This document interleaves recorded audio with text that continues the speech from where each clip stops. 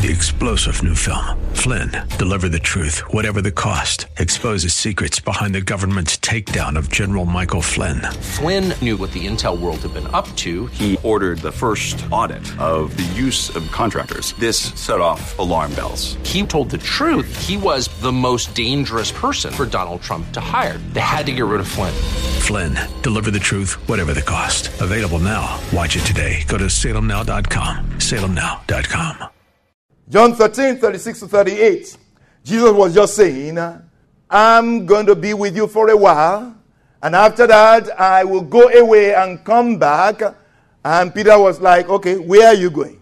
So John 13, 36 to 38, Simon Peter said to him, Lord, where are you going?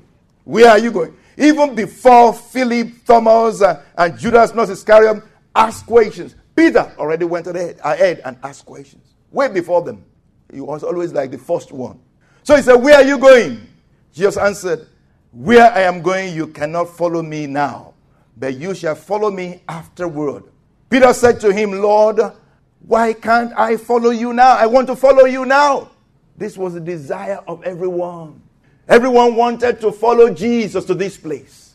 And much more so when Jesus began to talk about his Father's house with many mansions. A house of greatness, a house of supplies, a house of provisions, a house of power, a house of peace, a house of greatness. When Jesus began to talk about that, they began to imagine things, great things, wonderful things, and they wanted to be there. They had a desire to be there. I hope you have a desire to be where He is. I hope your desire is after God. I hope you desire to be where God is. I hope, as the scripture says, set your affections on things above, not on things on earth. Amen. I hope you have such a heart that is after God. I believe Jesus had this in mind when he was talking with them. A mind to create an awareness of knowledge. Awareness or knowledge of his Father's house. He wanted to create in them a desire, a passion. He wanted to create in them a desire, a passion, a zeal for the house of God. That's what he wanted to create in them. So he was not just talking to them because he just wanted to talk to them. He wanted to talk to them about his Father's house and create in them a desire, a passion, a heart, a zeal for the house of God. And that's exactly what happened. They began to ask questions. So this big uncle, talking to these young nieces and nephews, he's not just talking because he just wants to talk. He wants them to do what? He wants them to do well. He wants them to be serious with their education. He wants them to be serious in life. He wants them to behave well. He wants them to do well so that they will be able to go to this land in the West. They'll be able to go to this developed world. They'll be able to experience other things on the other side. That's why he's talking to them. He's not just talking to them because he wants to talk to them. He's talking to them because he wants them to do well. He wants them to have their heart together. He wants them to study well, to do well in life, and to desire to go to this place. Because if they would just get it, if they would just understand, there is something beyond this place. There is something beyond this place. Then they will live for it. Then they will be passionate about it. They will do everything to get there. Amen. There is something better than the life that you have now. Did you hear that? There is a life better than the life that you have now. There is a house better than the house you have now. What about that? Amen. You see, when God wanted to take them out of Egypt, he didn't just go there and grab their hands and drag them out. He won't be able to do that. If he would do that, he would make them what? Robots. God doesn't make people robots. God wants to create a desire in you. God wants to create a passion in you. He wants you to want it. How about that? He wants you to want it. So he sent Moses to them to talk to them about this land flowing with milk and honey. This beautiful land. He said to them, you wouldn't even have to do anything. All the houses have been prepared for you. You just walk into places that you did not labor for. And the place is wonderful, it's great. It gave them specific descriptions of the place. And in their minds, like, oh wow, so it's even better than where we are. It's even better than this place. We are already successful here. We are already doing well here. Oh, what you have in God is better than whatever it is that is happening right now. In the name of Jesus. What God wants for you, what God desires for you, what God intends for you, the desire of God for you is better than what you are currently experiencing. Because what God wants to take you to a better place. I will come and take you to this place. I will come and receive you to myself. Amen. Jesus wanted to create in them a desire after the house of God. So he said, in my Father's house are many mansions. And I'm going there right now. And I will be back. And I will receive you so that you can be where I am. Yes, we want to be there. We would like to be there. Exodus 25. It's a scripture that we have looked at in the past. But in Exodus 25, now, the background to this is Moses had just brought the children of Israel to where? To Mount Sinai. They just got there. The Lord carried them on eagle's wings.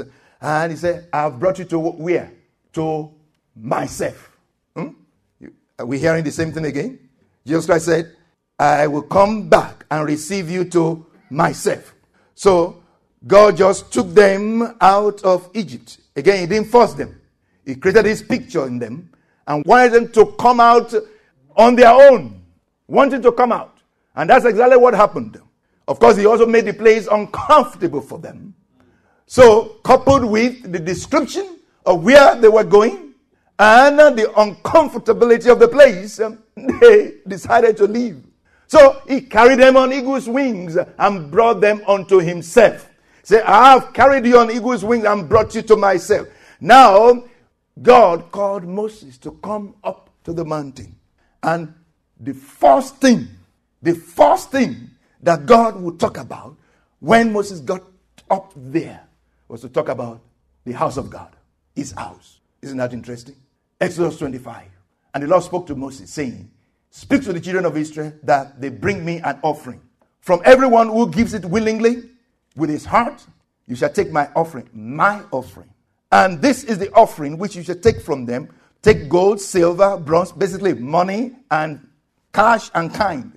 Take cash and kind. That's my offering. Whatever it is they have, take these things from them. Some specifics were given. And up to verse 8, it says, and let them make me a sanctuary. Let them make me a sanctuary. Let them make me what? A house. Let them make me a house. Let them make me a house with the offering that you collect, with my offering that you collect. God had a claim over the offering. Say, my offering. Wow. Isn't that interesting? My offering.